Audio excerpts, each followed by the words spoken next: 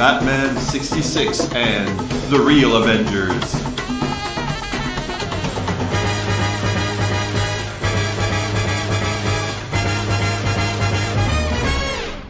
Welcome to FW Team Up, a proud member of the Fire and Water Podcast Network. I'm Siskoid. And we're Ruth. And Darren Sutherland. Taking you through a classic superhero/TV team up. Batman 66 and The Real Avengers. Steed and Mrs. Peel. From Batman 66 meets Steed and Mrs. Peel, released digital first, then in print as a, I think, 6-issue series. Ruth, Darren, this was one you chose. Is 60s TV important to you? Oh, definitely. Some of our favorite TV shows are from the 60s. Yeah, we love so many adventure shows from then. I mean, Star Trek is an all-time favorite of mine. The Wild Wild West, The Saint, The Prisoner, and of course, The Avengers. And I enjoyed a lot of the comedies. Get Smart, Hogan's Heroes, The Munsters, and of course, one of my favorites, The Monkees. Yes, you do love The Monkees. And cartoons from that period are some of our favorites. Johnny Quest we're huge fans of, The Jetsons, Ruth Loves Underdog, and we're both huge fans of Rocky and Bullwinkle. And did you watch many of these shows, as they were first released or as kids? Or is it more like syndication got you into them? Syndication. Yeah, they were on, these were the shows that were on every day in the early 70s when we would come home from school. Well, not that I knew Ruth then, but independently when we would come home from school. Yeah, the same for me in a weird way because as a French kid, well, not French from France, but, a French-speaking and listening kid, I did not have access to English language TV until I learned the language. And so a lot of the shows I watched as a kid were actually 60s shows dubbed into French. So, wow. There was a lag, right? So the stuff that really came out in the early 70s, I don't know.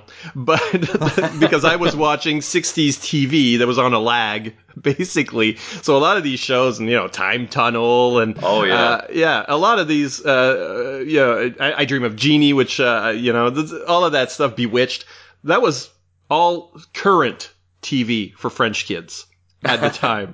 So we were like on a, 5 to 10 year lag.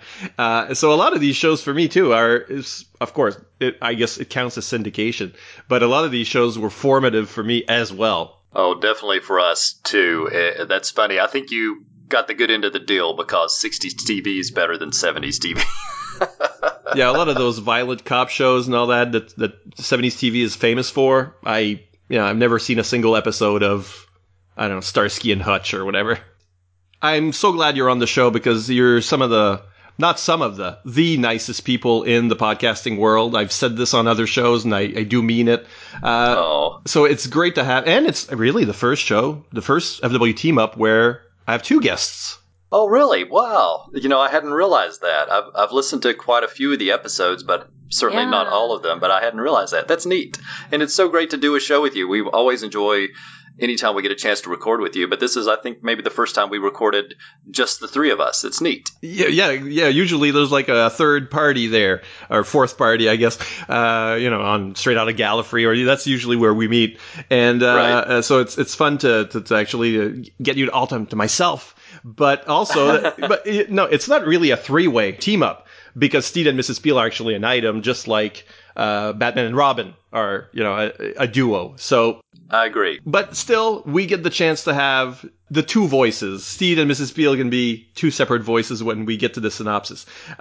Because, in each episode of FW Team Up, each panelist or group of panelists pick one character to defend. So in this case, which one will you choose, Ruth and Darren? Oh, I think it's definite that we'll choose the Avengers. So I'll take Batman 66 gladly. I've probably seen more Batman 66 than I have the Avengers. It's one of the shows that I had real trouble finding. So I haven't seen as many episodes as I would like. As is customary, we preface with reasons or why we like the characters we've chosen. So what's so great about the British Avengers? Well, for me, the show is just a perfect blend of so many things that I like. It's about British secret agent John Steed, and he's got a lot of various partners over the course of the series.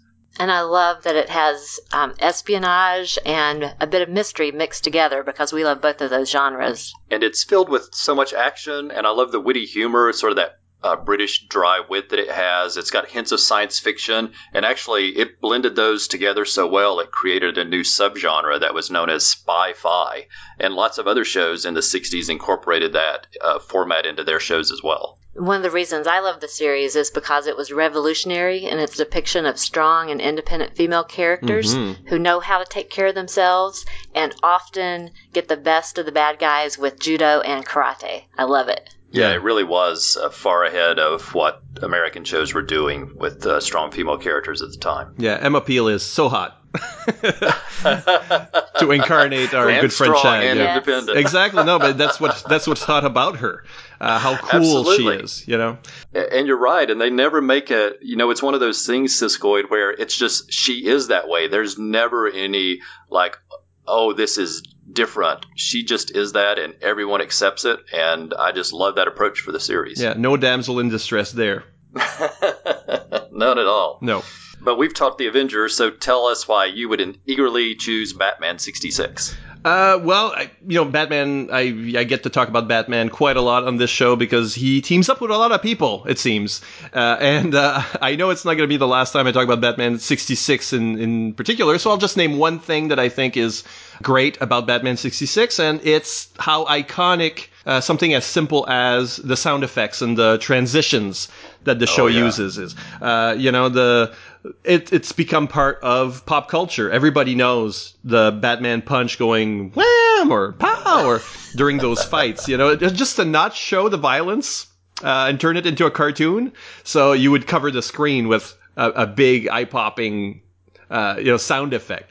That is brilliant. I mean, I know that the show was meant to be campy and kind of a comedy, but still, the idea that it would do that, and the transition. I'm going to use that transition throughout the show, probably. I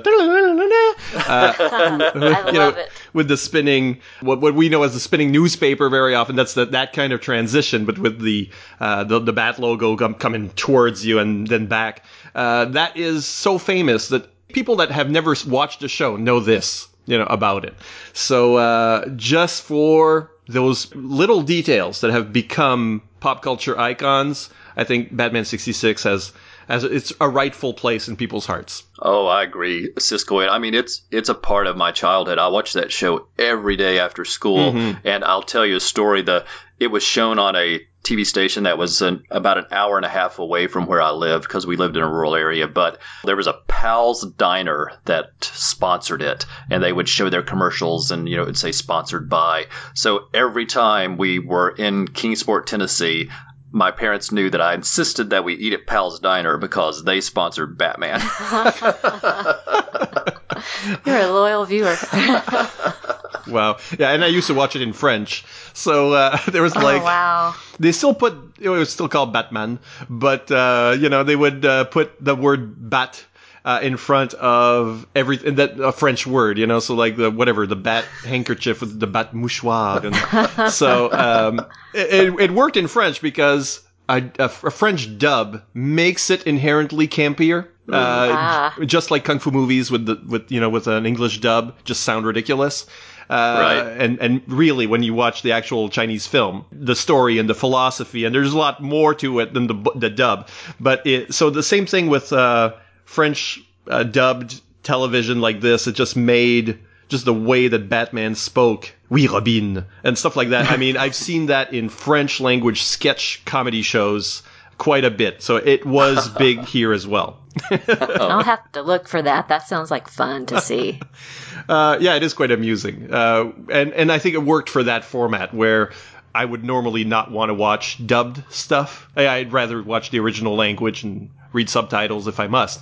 But that's the kind of thing that kind of works anyway, just because of the way the show, the tone of the show. Oh, yeah. Yeah. Well, Batman really needs no introduction. I guess nobody really wonders who we were talking about here. But the Avengers, it's not in everybody's wheelhouse. So let's talk about the Avengers television and publication, because they were featured in a number of comics, not just this one. Let's talk about their history. Will you do the honors? Oh, absolutely. So the Avengers premiered in January 1961 in the UK, more than 2 years before the comic that used that title. And the original series ran for 6 seasons between 61 and 69, and then returned for 2 more seasons in 76 76 and 77. And the show was huge in the 1960s around the world. It aired in over 100 different countries and really was part of the British invasion of the 1960s. And it was the first British television to air in the U.S. on one of the three major networks in primetime TV. And Patrick Macnee plays the British secret agent, John Steed. He wears fashionable suits and a bowler hat and always carries an umbrella. And he uses both the bowler and the umbrella as weapons at times. And Steed has impeccable manners, a winning smile, and I love his sarcastic wit. And Steed had a variety of partners throughout the series. Most people remember Mrs. Peel, but actually, before Mrs. Peel, there was Honor Blackman, who played anthropologist Kathy Gale during the second and third seasons. She has a sharp wit, she's skilled in judo, and she was so popular, and the show was so popular, that she and Patrick Macnee actually recorded a song at that time called Kinky Boots. That was a huge hit. And then she left the show to star in the James Bond film Goldfinger, and they actually rewrote the part just for her when they were able to get it to add in more judo and such that she knew. And Diana Rigg joined the series for seasons 4 and 5 as Mrs. Emma Peel. The producers never thought that they could top the popularity of Honor Blackman, but lightning did strike twice. Mrs. Peel became the most well-known character of Steed's partners, and I'm sure that's why the comics so often feature Steed and Mrs. Peel. Then Diana Rigg left the series to appear in a James Bond film called On Her Majesty's Secret Service. Linda Thorson then comes in season 6 as rookie agent Tara King. That season got off to a little bit of a rocky start. The ABC network in the U.S. was becoming a little bit more predominant, and it led to Brian Clemens being replaced as the producer at the beginning of the season. The season got off to a rocky start, and it was decided a few episodes in to bring Brian Clemens back, and he got the show back on track, and season 6 gets better as it goes. And the series returned for the 2 more seasons in the late 70s, and then they used the title The New Avengers, and again, that was before the comic of the same title. And John Steed, he was a little older at that point in time, so he had 2 partners at the same time. Mike Gambit was a young, roguish agent who was a skilled marksman and liked to drive fast cars. And Joanna Lumley played Purdy, and she was trained in martial arts, of course, and she was named for the well-known line of rifles in the UK. Joanna Lumley later starred in the sci-fi series Sapphire and Steel, and then became an international star in her role in the hit comedy Absolutely Fabulous. And I think I remember, Siskoy, that you're a fan of Sapphire and Steel, right? Big fan of that sort of the off-brand Doctor Who. The weird Doctor Who ripoff over at ITV. Yeah, no, it's she's amazing. Yeah, it's a good show. But like Batman, the Avengers weren't only on TV. They spawned many spin-offs in other media. The Avengers was a stage play produced in London in the early 70s. And there were a dozen novels released throughout the 1960s that featured John Steed with each of his 3 primary female colleagues, Kathy Gale, Emma Peel, and Tara King. And novels were also released during the run of the New Avengers, and additional novels were written over time, including one that was very popular called Too Many Targets. That one featured John Steed and all of his 1960s era colleagues. And Patrick Macnee himself wrote a couple of novels that were very well received, Deadline and Dead Duck. And comic strips were serialized in the UK in the late 60s, featuring John Steed with Kathy Gale, and then later with Emma Peel. And bringing us up to a title that's familiar today, in the 1990s, Eclipse Comics released a miniseries called Steed and Mrs. Peel. I think that was the first time the use of that was done in the comics. And then today, Boom Studios still uses that same title for their comics. And of course, the series we're reviewing today is done in cooperation with Boom. And fans have been treated to a terrific series of new audio episodes in recent years from the UK company Big Finish. And they specialize in audio adventures of a lot of series I enjoy, like The Prisoner, Sherlock Holmes, Torchwood, and of course, Doctor Who, which is how they got started and what they are best known for. And of course, that's one that we're all fans of, I know too, Siskoy. Yeah. And Big Finish has so far adapted 8 stories from the comics from the 1960s that featured John Steed and Emma Peel. And to go along with those audios, they restored those comics and released them in a compilation book to go along with the audios from Big Finish. And the audios have been a big hit so far, and next up this year they're adapting that popular novel Too Many Targets into an audio series. I'm just glad we're getting new stories about the Avengers. We're really lucky. Yeah. Or adaptations, yeah. And of course, there's this book that we're going to review today that's also features them. Today, it seems like the Avengers are making a comeback. That's nice. But people have forgotten about them, and maybe because they've been overshadowed by, the Marvel team, right? That's why the movie was called Marvel's Avengers, really, because in the UK they couldn't be confused with the real Avengers. Yeah, that's a really good point, Siskoid. The Avengers did have their own movie. They made it to the movies first in 1998 with the Avengers, which we won't talk about right now. Apparently, it's not very good. It has the reputation for being really awful. I will say that it is not as bad as the reputation, but it's certainly not good. Yeah. Yeah. But I think that, if that movie had been successful, we could have seen a nice resurgence of the Avengers. I think that movie was such a flop that it really tarnished the Avengers for a while. And then you're absolutely right. Marvel's Avengers came in during that low in the Avengers time. But yeah, I know we have friends who live in the UK, and one of our good friends there, Paul, he even pointed out that in the UK, the first movie is called Marvel's The Avengers Assemble, because just the Avengers is not, over there, the thing you would think of would be John Steed and the team as opposed to the Marvel Comics characters. So it's really interesting. But certainly now, after a decade of Marvel movies, I don't think there are many people around the world who would think of Steed and Mrs. Peel as opposed to Marvel's Avengers. Mm-hmm. And it did spawn, it was one of the first, if not the first, of many spy shows through the 60s, and sort of set the standard for it. And look at the cast. The two first female leads, became two of the most known Bond girls ever. Right. Pussy Galore and James Bond's wife. Absolutely. Yeah. That's some pretty good cred. Unfortunately, Patrick Macnee, when he did show up in a Bond film, I sort of, at the start of A View to a Kill, yes. I was like, oh, it's kind of a neat crossover. I'm in my head, it's actually Steed. And then he gets killed unceremoniously, and I'm like, no, it wasn't Steed after all. It wasn't Steed. I like that.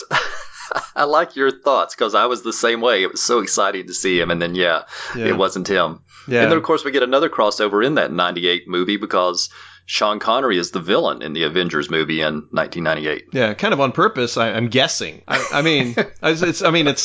It's not fortuitous casting. It has to be on purpose. Oh, absolutely. Absolutely. Yeah, he actually was interested in the role because of, the 60s sort of crossovering of it. He remembered that fondly, too. He himself was disappointed when he saw the movie. Well, it's weird. I haven't seen it, but I really should. I kind of know the plot, like some sort of weather machine or something, but... Just for a frame of reference, you could tell it was written by people who had seen just enough of the Avengers to realize, they did some campy stuff, so they did a campy movie. Okay, well, I'm not necessarily against that. In fact... No, me neither. If they did a good campy movie. Yeah, we're going to be reading a campy story today, because if you put Batman 66 in anything, and you got that strong, mod 60s feel, the story doesn't take itself too seriously, but I think it caters to the characters rather well on both sides. So let's get into that synopsis so that people know what we're talking about here. Batman 66 meets Steed and Mrs. Peel by writer Ian Edgington, who was the writer on the Boom series, wasn't he? And artist Matthew Dow Smith, with covers by the incomparable Michael and Laura Allred. Here it goes.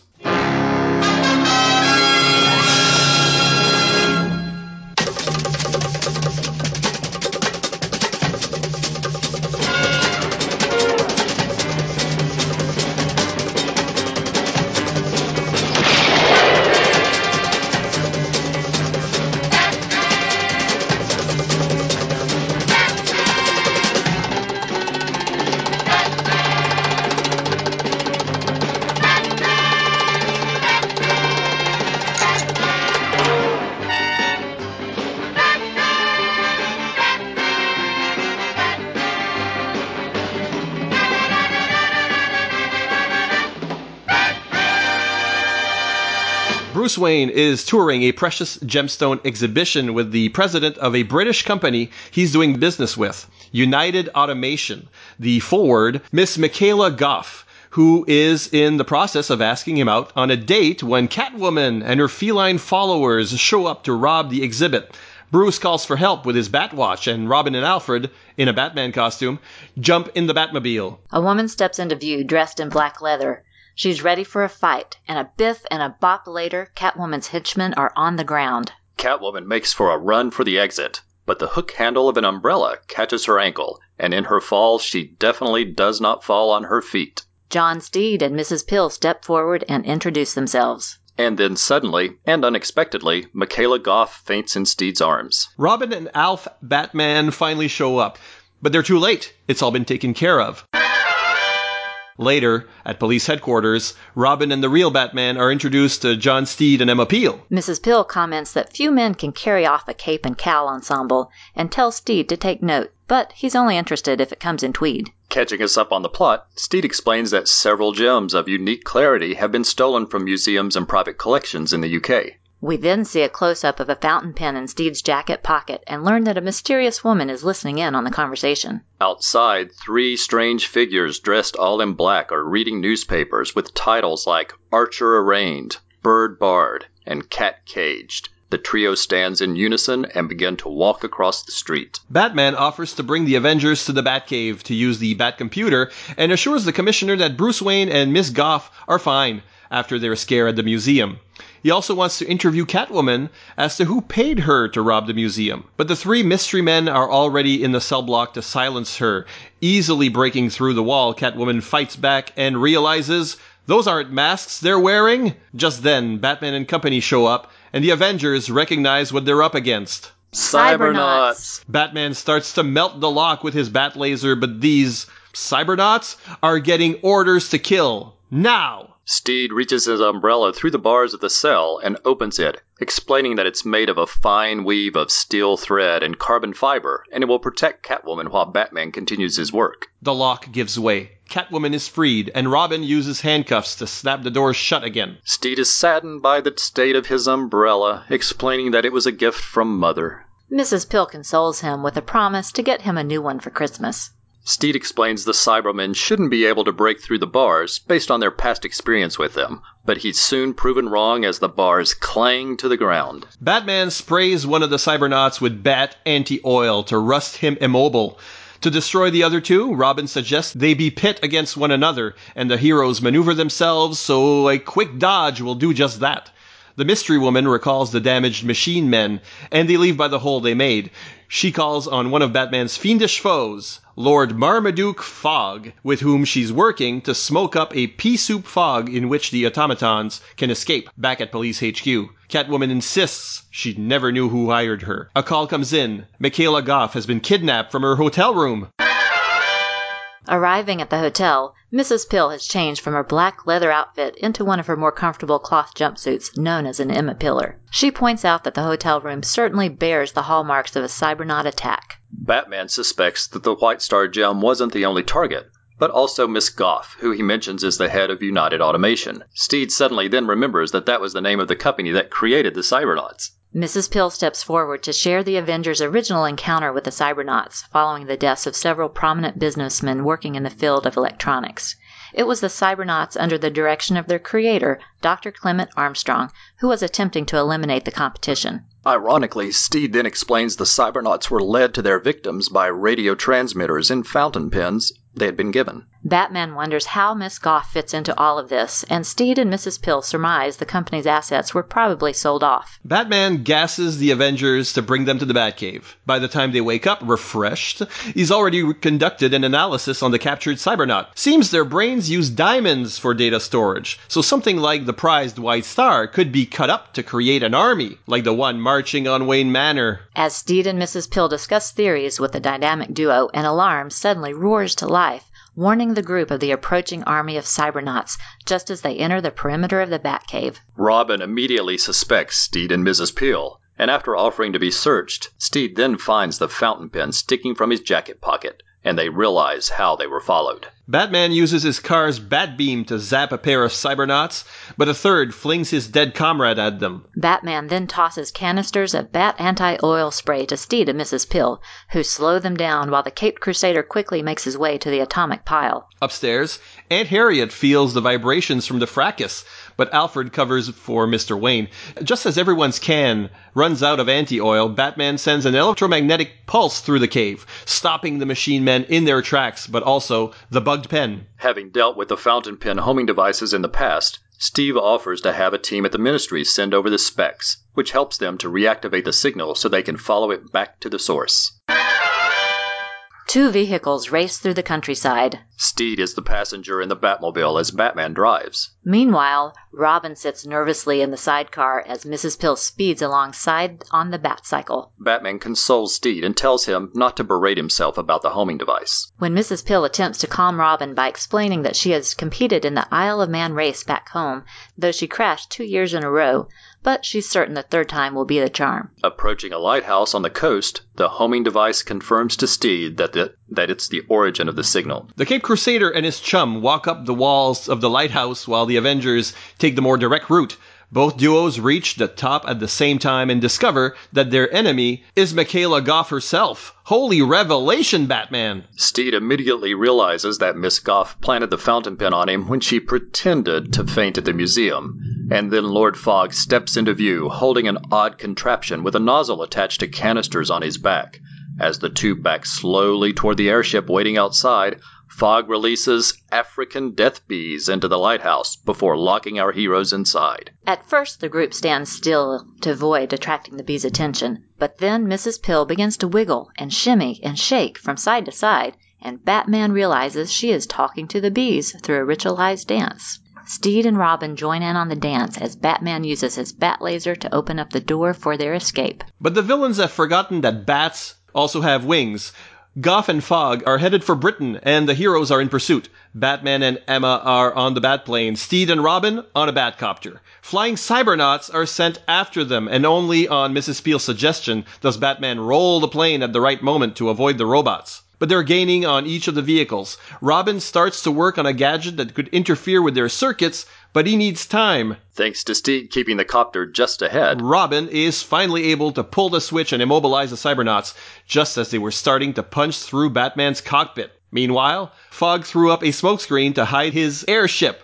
The heroes have to return to Gotham to regroup. Since they now know the villains are likely to try and steal the real White Star, they head for London. Bruce and Dick cleverly disguised with thin mustaches. Steed and Mrs. Peel meet our disguised dynamic duo at the airport in Steed's classic convertible Bentley. Unfortunately, they've been unable to locate the airship and surmise that Fogg's fog bank rendered the ship imperceptible to radar. There's also been no movement at the Fogg estate. Meanwhile, we see Miss Goff with another of her Confederates, the calm and cool Mr. Freeze, who informs her our heroes have taken the bait and have arrived at the Tower of London where the White Star Diamond is on display. There our heroes are greeted by Detective Inspector Gordon, who assures them the White Star Diamond is quite safe. On a hunch, Batman opens the jewel's case and finds coolant canisters keeping the exhibit frozen. The White Star has been replaced with an ice replica, and that means Mr. Freeze is in on it. Indeed, he's in the room dressed as a beefeater. Or are he and the other beefeaters cybernauts? Robin's fist finds out the hard truth. Steed and Mrs. Pill realize the firm that installed the new security system must have been working for Miss Goff, which gave them the opportunity to switch the real White Star Diamond with a copy. Steed's umbrella protects him and Mrs. Steele once again, and he then hands canisters of anti-oil to the group, having the Ministry have made up a batch. But a voice announces they played that card too often, and these cybernauts are coated with a non-stick polymer. Our heroes continue to dodge the cybernauts while trying to think of a plan when Robin comments that he wishes there was a way to cool their jets. This gives Mrs. Pill an idea, and she turns her attention to the tanks of coolants in the display case. She and Robin turn and freeze the cybernauts in their tracks. The British Batmobile rams through the gates at Fogg's old mansion, now owned by Miss Goff's company. Inside the house, Batman and Emma Peel face Fogg, who drops them in a steaming fog machine. They hold on to the edge of that pit trap for dear life. Entering through a side door, Steed and Robin comment on how cold the room is, just as the floor drops out from underneath them. Steed catches the ledge with his umbrella handle and grabs Robin's hand to prevent him from falling into Mr. Freeze's iced scream maker. Batman has Mrs. Peel grab something from his utility belt and throw it into the fog machine. It's fire-retardant foam, which creates a soft surface on which to land. Batman gives Mrs. Peel a lift, and she launches herself through the trap door where she knocks Fogg out with a swift kick. In the other room, Robin goads Freeze into leaning over the edge so he can wrap a bat line around his arm. The frozen fiend goes for his freeze gun, inadvertently pulling Steed and Robin up. Steed opens his umbrella to protect them from a blast from Mr. Freeze's gun. And Robin punches the confused Freeze right through the brittle umbrella. The dynamic duos are reunited, but Batman can't call Detective Inspector Gordon. His bat communicator is being jammed. A door opens. They walk through. A gate closes behind them, and they're faced with 4 very human-looking cybernauts in the form of Fogg's former Criminal Academy pupils, Sheila, Kit, Daisy, and Rosamund. Fogg and Freeze gloat, but when one of the machine girls rips Freeze's suit, they realize Miss Goff may want to get rid of them too. He's saved by Batman's multi-purpose bat sealant. Robin next tangles one of the cybernauts up in a bat line, but robot or not, he can't make himself hit a girl. However, Mrs. Peel is not so inclined, and with a wham and a clang later, the Cybernaut debutantes are looking the worse for the wear. Steed suggests a hasty retreat, and Mr. Freeze and Lord Fogg join our heroes as Steed triggers a lever to raise the elevators back to the floor above, where they find themselves surrounded by several cybernauts dressed all in black. Steed wonders aloud what Miss Goff's purpose must be, and her voice responds over an intercom, saying she wants revenge on them for the death of her father, Professor Armstrong, who invented the cybernauts. To give his team an edge, Batman shoots his bat laser at the sprinkler system. Its heavy indoor rain shorting out the cybernauts with exposed circuits. Unfortunately, that's only a few of them. Robin tries to attack with a spanner he's found, but these machine men are even stronger than the previous models they tangled with. Meanwhile, Steed is attempting to reason with Miss Goff through the intercom. He implores her to think about what her father really wanted to accomplish. Yes, he was misguided, but he wanted to create a technology that would help others overcome the unfortunate circumstances he had to endure. Suddenly, Miss Goff steps from the shadows and invites our surprised heroes to ask Professor Armstrong exactly what he would do as she gestures to the computer databanks along the wall. It is the mind of Professor Armstrong, the creator of the cybernauts. He was in the process of transcribing his consciousness into the computer when he died. Miss Goff has spent her life rebuilding her father's global business to complete his work. Miss Goff reveals the White Star Diamond, which is being used to restore her father's brain and a cybernaut head. When Mrs. Peel makes a flippant remark, Miss Goff attacks, and a roundhouse kick from Mrs. Peel dislodges a mask, and our heroes are surprised to see that Miss Goff is in fact a cybernaut. Steed isn't surprised, however, explaining that Professor Armstrong never had a daughter. Miss Goff can't believe it, but when she sees her own reflection, she punches through a panel into a databank of live wires and short-circuits herself. Later, as our story wraps up, Steed explains the Ministry was able to crack Armstrong's encrypted files and learned that Miss Goff was an advanced model he was working on when he died. Somehow, the unit was activated and pieced together a false history from a series of patchwork memories. As our group of heroes approach a large door, Mrs. Peel tells them to straighten their capes and look smart so they can meet their biggest fan. And the doors open to reveal the Queen of England.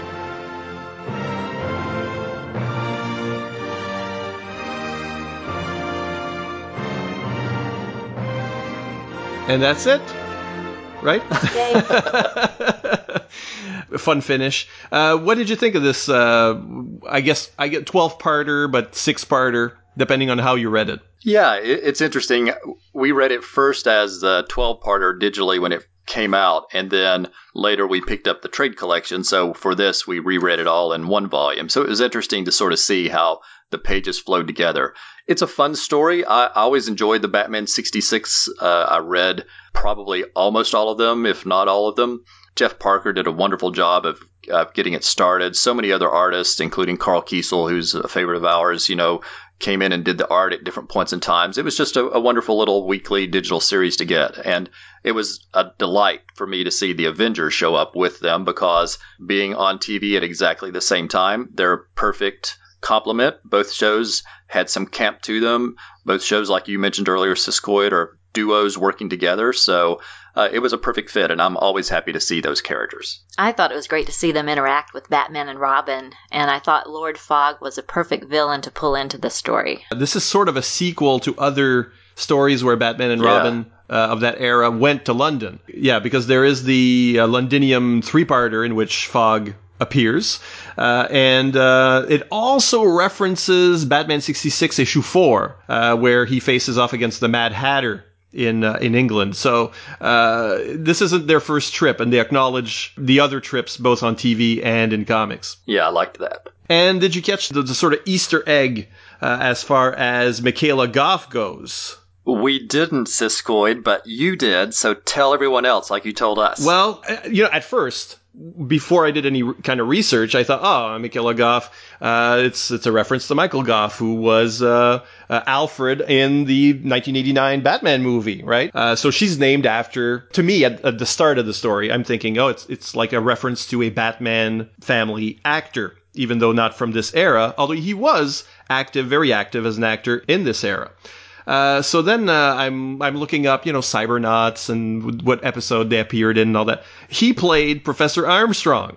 So he was actually, she's named after the actor who played the person who is her father in that story. So it's a pretty clever little nod. Oh, that's a perfect touch. Yeah, I love it. That's fantastic. I wish I had rewatched the Cyberman episode in preparing for this.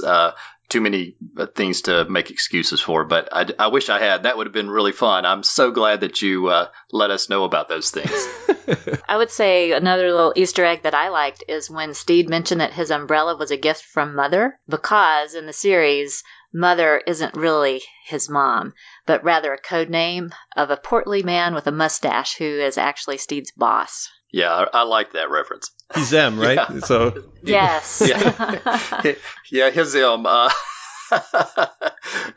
rather funny Elm. I always liked him. The character is not in it very much, but I always liked him when he was. And I just thought I always loved the cliffhangers for the Avengers. So I loved in the digital version, because of it being divided up into 12 parts, you got so many cliffhangers, and I just liked that. It was lots of fun. Did you think the tone of the story served both series? Well, I would say despite all the many positive things I've said, and I am really positive, I like this story. It's fun.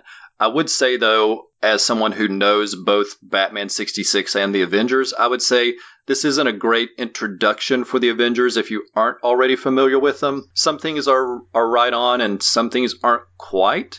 So it's a little bit of a mix. I would agree with you. I would say when Miss Pill's introduced and she has that great fight scene, she's doing a lot of sports references there that seem to be out of character. Yeah, that was an odd introduction for her, because if she ever did that, it wasn't very often. It certainly wasn't common.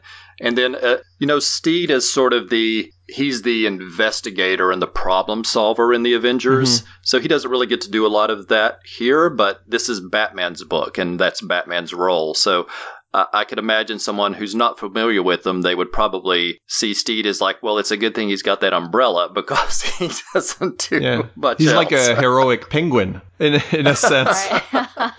It's kind of how they play him. I did like that they referenced his military background, and that's why he could fly and maneuver the Batcopter. So I like that, because that was an important part of his character. So I like that. So it's good fun. If you know the Avengers, it's more fun. If you don't know the Avengers, you probably won't seek out the Avengers because of this. It kind of takes a while before they really get into the action. It's like kicking, and there's a lot of they're there for the action, but then as participants, it takes a little while. I thought it'd be a bit more balanced than this, especially given that Edginton, the writer, was the writer of the Boom series, which I did enjoy, starring Steed and Mrs. Peel. So I thought he'd be a little more on point, or love them a little more. Let's say, give them a little more love in the book itself. Although I do find it interesting that, like, Robin takes a back seat or a passenger seat in each of the vehicle scenes. That's right. Robin's not a driver. Even his own cycle. I know. Maybe I guess he doesn't drive the cycle on the show. It's Batman, right? I think he's too young, isn't he? Yeah. I think he's too young. So he's always in the sidecar, but it looks like it's a Robin cycle kind of look. But because we're used to, Robin on the Bat cycle in, like Tim Drake rides the motorcycle, or even Dick, the motorcycle. But here it's like he's letting Mrs. Peel drive that, and the Batcopter is driven by Steed. So Robin's always a passenger, never a driver. It is funny. I liked those scenes. It's sort of at the same time, it was sort of a joke of its time, sort of like Robin being scared of a woman driver. That's sort of the way I took it. And I was like, yeah, I guess that is appropriate for the 60s, not so much today.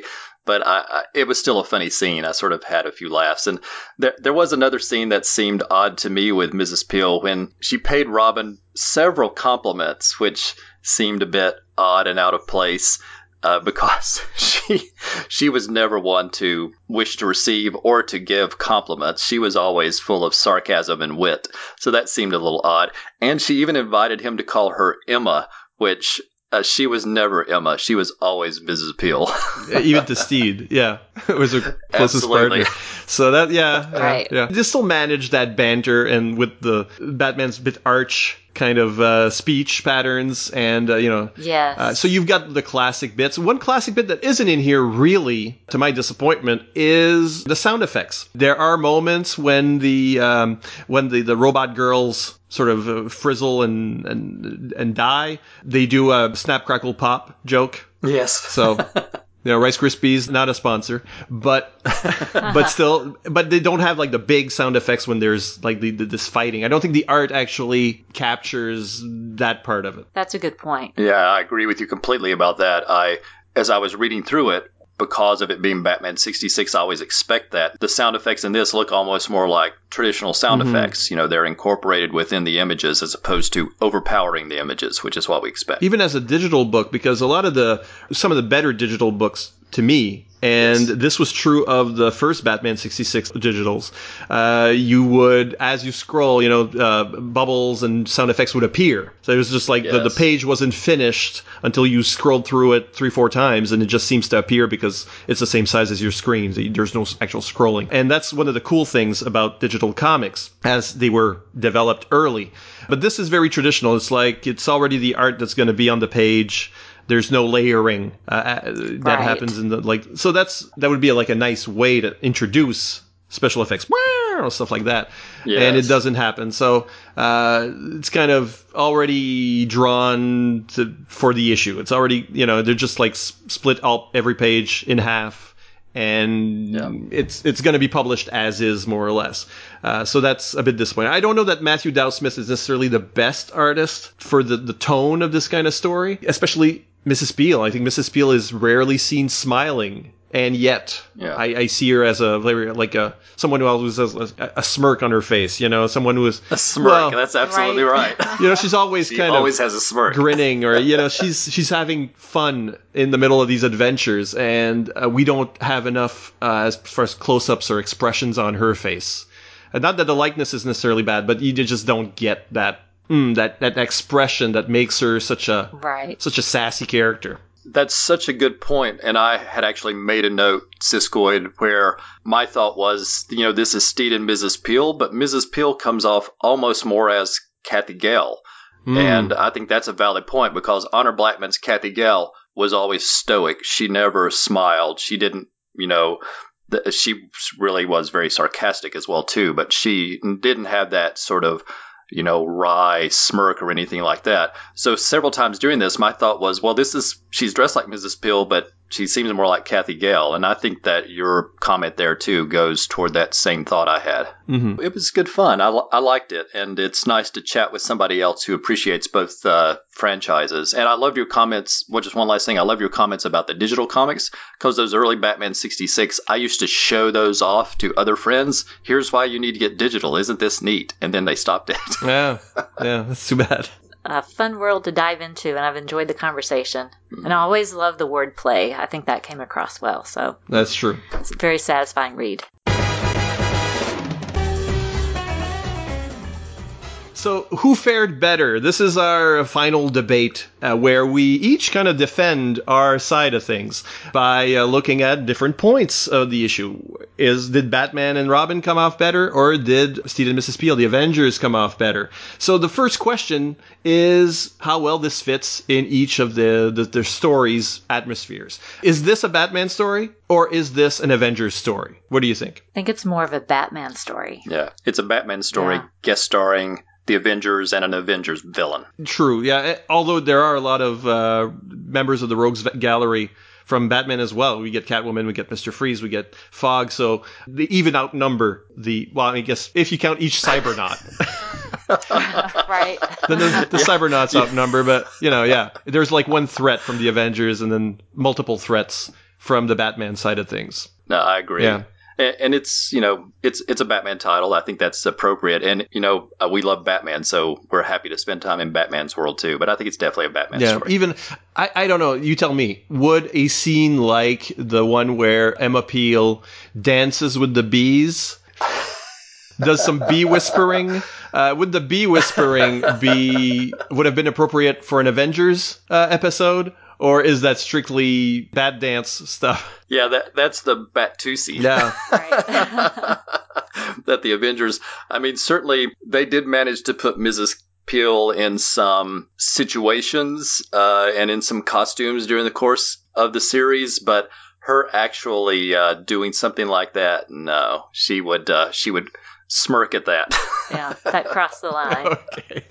So it is like the tone of the Batman 66 more so than Avengers. We can agree on that, yeah. Yeah, absolutely. But, yeah, everybody gets little winks and nods to each of their franchises, but even the ending, I guess, because meeting the Queen at the end, it's like that special guest star, that the Batman show used to do stuff like that all the time. Yes. That was nice they threw her in there, because I was waiting for someone to stick their head out of the lighthouse window as they walked. Yeah, that's the one bit missing as they climb up the classic shot of them going up the line. Cool moves. Who had the coolest moves? Was it Batman or was it the Avengers? So what's a cool move that the Avengers pulled off? Oh, well, I'll speak up for Mrs. Peel and her martial arts talents. So when she flips Catwoman's henchman, love that. And then also that final kick of Miss Goth to reveal she's a Cybernaut. That was really cool. And I'll say very early on again, I thought Steed's introduction when he trips Catwoman with his umbrella, that was a very Steed-like thing, because he would always do subtle things like that you almost don't notice. And so that was actually a nice little initial scene and one of my favorites of his in the book. And then, of course, him flying the Batcopter, like I mentioned earlier. Those were two good scenes of his. Yeah, there is you make a good point where the Avengers were the kind of cool where they were extremely efficient. No extra moves, no extra. It's like very simple ways of, efficiency in their fighting styles, if we can even call them that. Yeah. For Batman and Robin, I will say that their cool move is the 2 pit trap resolutions. Because in both cases, they're hanging for dear life with one of the Avengers and find a way out. So Batman actually lets himself drop, which is like there's a weird... because he's hanging from the ledge, and then Emma is hanging from him, and then she throws down the retardant foam, and that solidifies the steam machine so you can actually drop on it. They fall, and Batman somehow lands first to catch her, even though she was lower. So that's some cool Bat moves there. And I do like how, He's swift. Yeah, very much. He falls faster than Emma Peel is, light as a feather, obviously.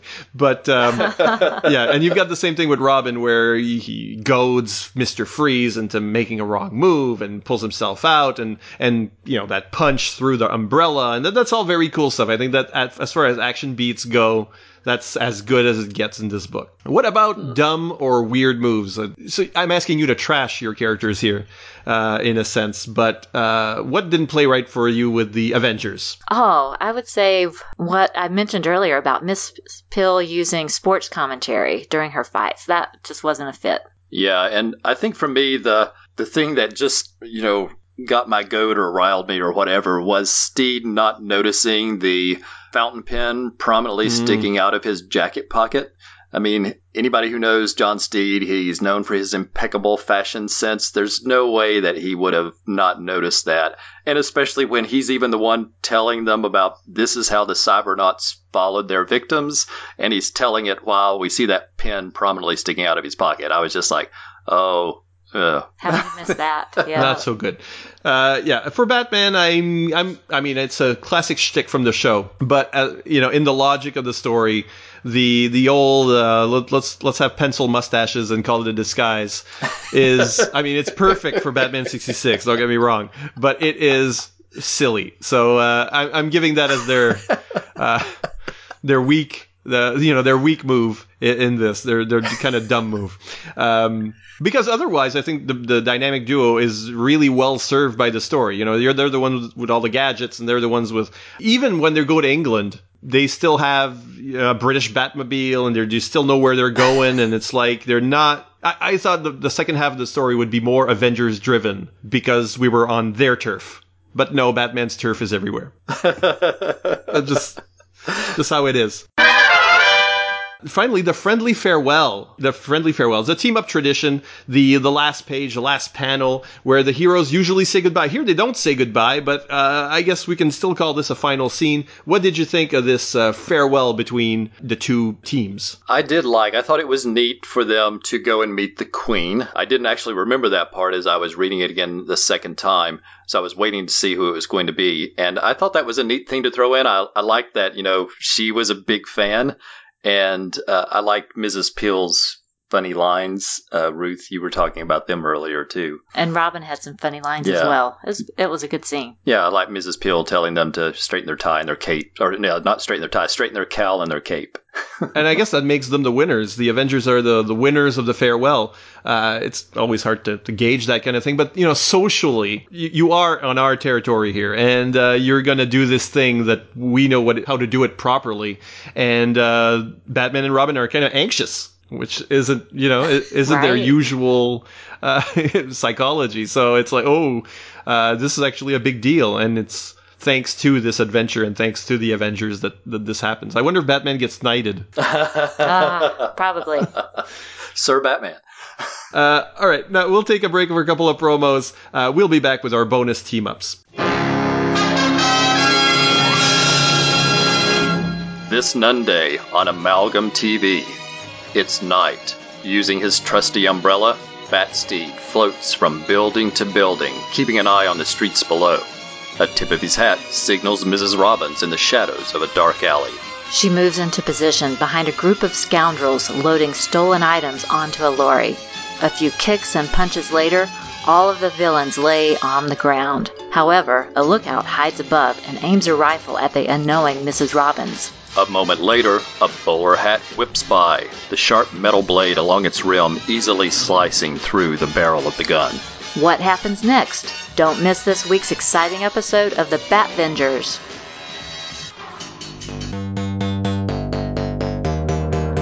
Hi, I'm Ruth. And I'm Darren of the Rad Adventures Network. We're a married couple who enjoy great stories of all kinds, including adventures, mysteries, science fiction, and fantasy. Please join us for a variety of podcasts focused on a range of pop culture topics.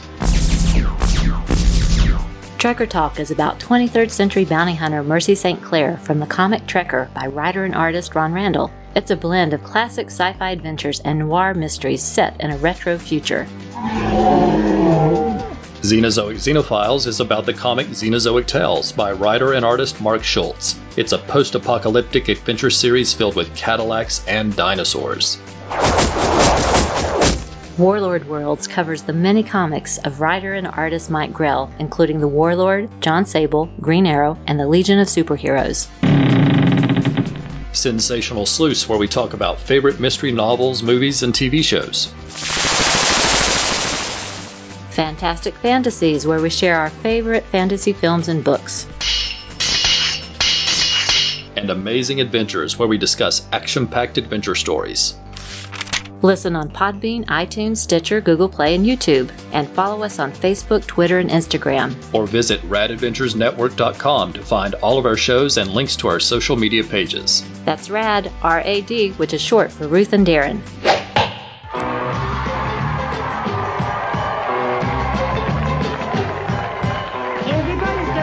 those kinky boots, kinky boots. Kinky boots, it's a manly kind of fashion that you borrowed from the brutes. Borrowed from the boots. Kinky boots, fashion magazines, they wear 'em. And you rush to obey like the women in a harem. Full length, half length, Fully fashioned calf length. brown boots, black boots, Patent leather jack boots. low boots, high boots. Lovely lanky thigh boots. We all dig those boots. Everybody's crazy for those kinky boots, kinky boots. Kinky boots. And whether you're in evening dress or bathing suits, You wear boots, boots, a kinky boots.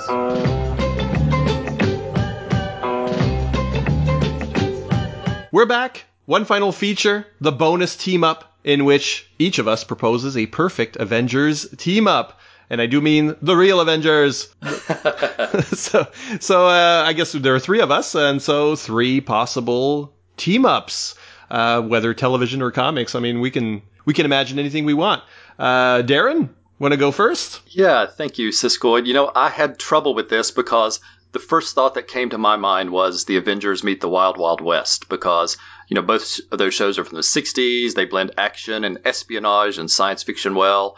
They're, again, both duos, so I thought they would mesh well together. But then I thought there's that need for time travel because the shows are set 100 years apart. So I eliminated that, and instead, the next thing I thought of immediately was, the Avengers meet Remington Steele and Laura Holt.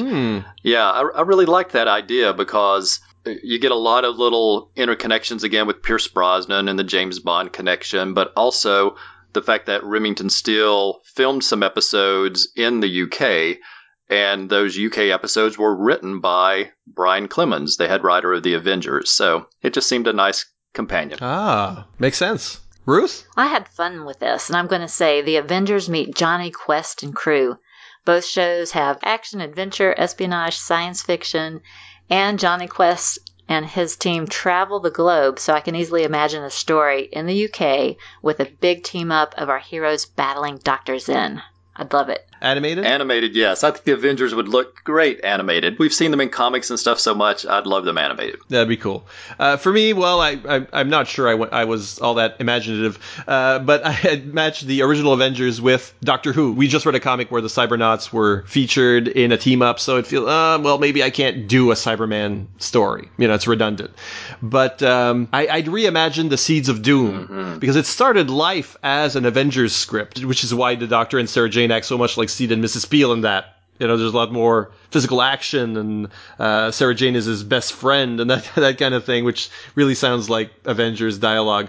So the Krynoid would return for a second engagement, and it really should feature an episode where the Avengers get to travel aboard the TARDIS. Yes.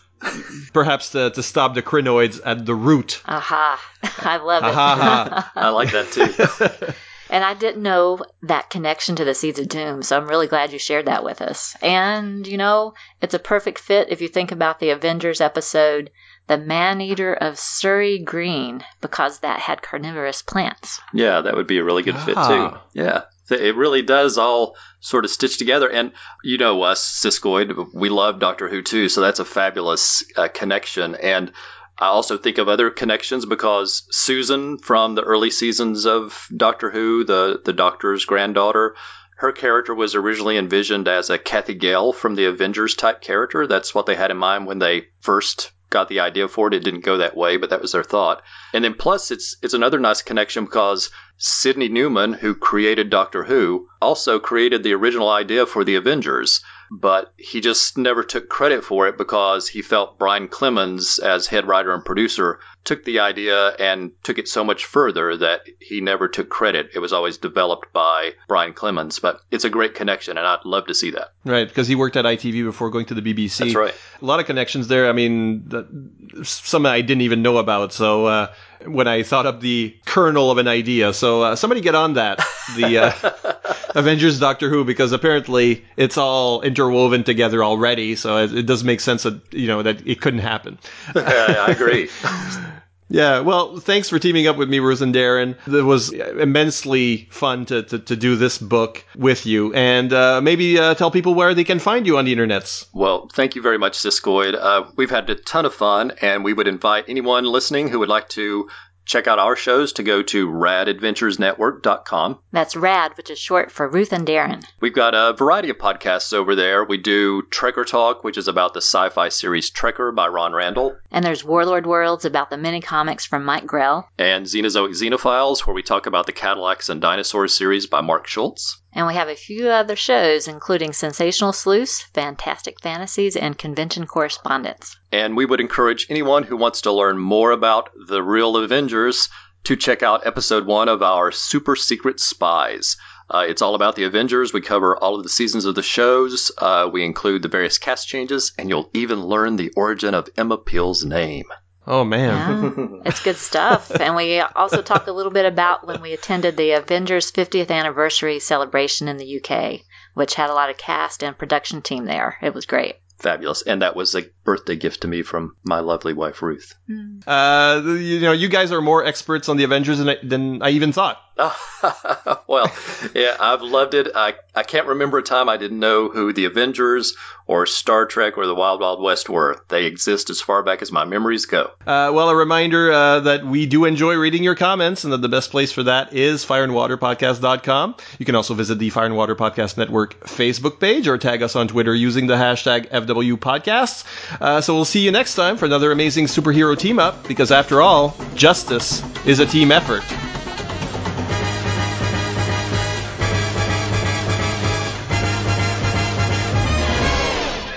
Nouvelle urgente. Batman au micro. Avis à tous nos amis. Message extrêmement important. C'est capital. C'est palpitant. Assez de superlatifs, Batman. Et venons-en au fait. C'est exact, Robin.